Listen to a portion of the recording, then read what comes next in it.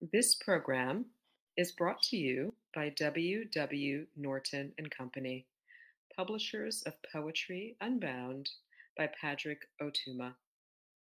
Now in paperback and featuring immersive reflections on 50 powerful poems.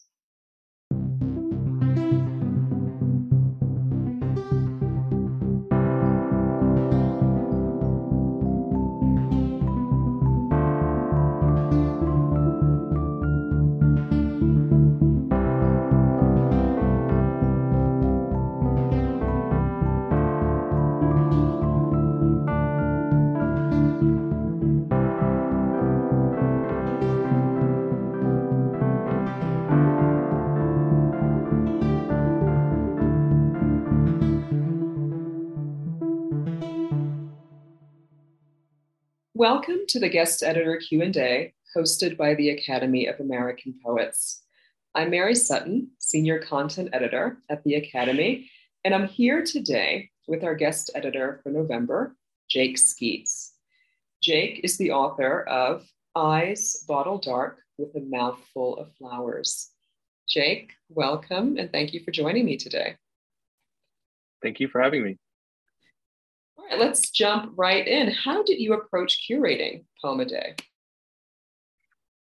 Yes, I wanted to approach curation through the lens of land, honoring a month like Native American Heritage Month, which of course has many caveats, means there should be an honoring of the land in some shape or form. But land in all its forms really is what I'm talking about. The poets featured here caught my attention because of land and the yearning for it. You will notice, however, that in the curation, that it's not all sand, thistle, and bloom. There are images of a pair of working hands, there are images of mothers and the body. There's both wonder and protest. Land is both resistance and reflection. And we understand land as landscape, nature, wilderness in the American consciousness. However, land takes shape and form in many different ways where I come from. Land is language, land is prayer and song, land is food, land is home, land is our most inner selves reflected back at us. And we see ourselves in the land around us. It helps shape our perception of the world. And land is really worldview. And in addition to that, I also wanted to honor the Diné poets who shaped my own understanding of poetics. Of course, some were already curated by other guest editors, but I wanted to reach out to poets like Norla Chi, whose book transformed my idea of page and field, but has not reached a larger audience, unfortunately. Many of the poets here are being featured for the first time in Poem a Day, and I think that was another one of my goals, open up as much space for others. Now, just to reference that Norla Chi book that you say has transformed you, was the title of that book Cedar Smoke on Abalone Mountain? Yes, that's the book. Okay, I just wanted to clarify that for our listeners. If you could direct readers to one poem in our collection at poets.org that you haven't curated, what would it be and why?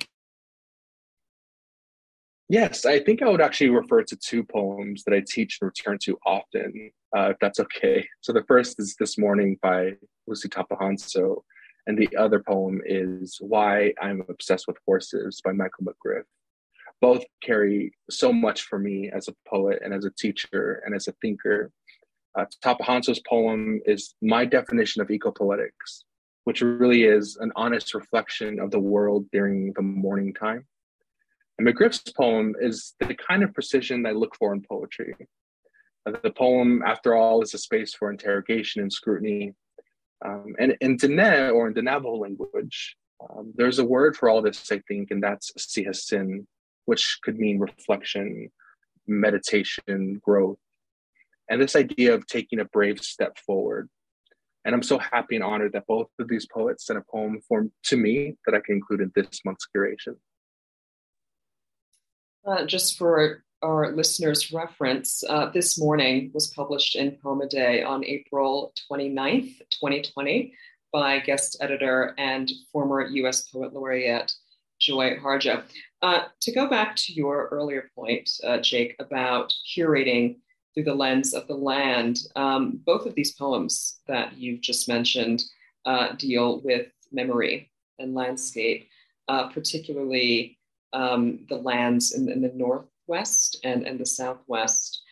Your debut collection, Eyes Bottle Dark with a Mouthful of Flowers, takes place in Gallup, New Mexico.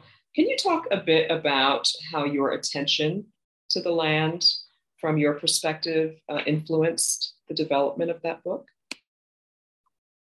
Yes, of course. Again, land for me is a kind of worldview. It's a way that we understand ourselves and understand the world around us. And so for me, the main question that was sort of driving the project of Eyes Bottle Dark was setting, or the idea of setting in poetry, because we often don't consider setting in relationship to the idea of a poem.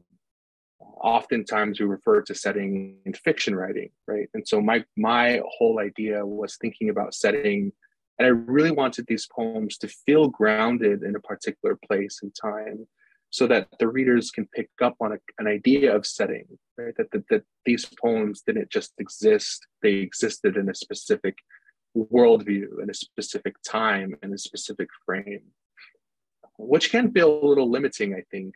And so the way to open up space then was to open up the white space on the page. Hence, I have, these very large pauses, these large fields, if you will, right, that sort of open up across the page in the collection. Back in September, I had a conversation with that month's guest editor, Cynthia Hogue, in which we discussed briefly eco-alchemical poetry. I'm not sure how much this would relate to your own view about land, but Cynthia described eco-alchemy as, quote, space, not place, as holding the vibrations that the place has witnessed.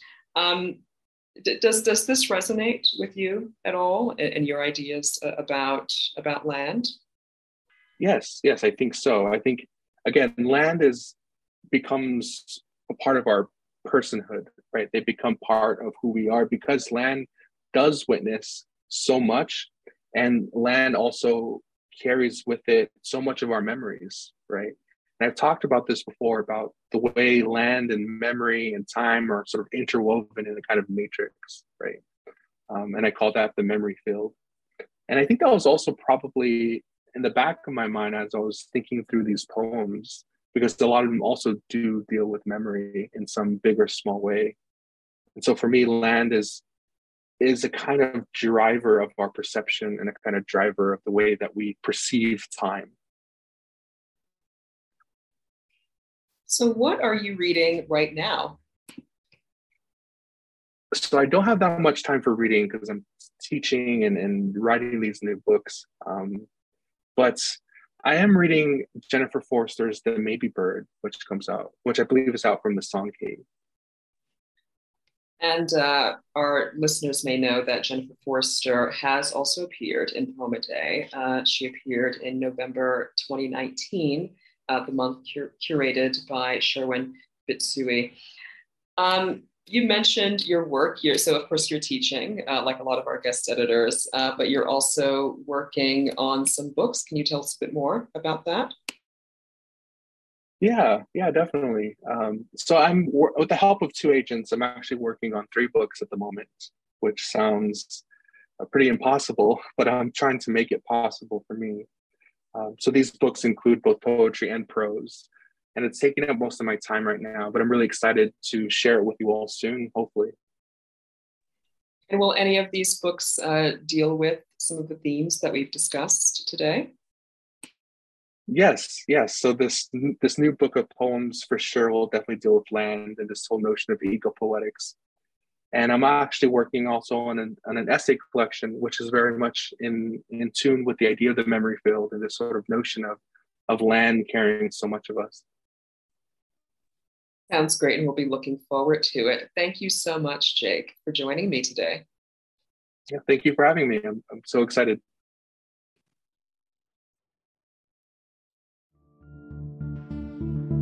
Poem a Day is the original daily poetry series featuring new poems by today's poets.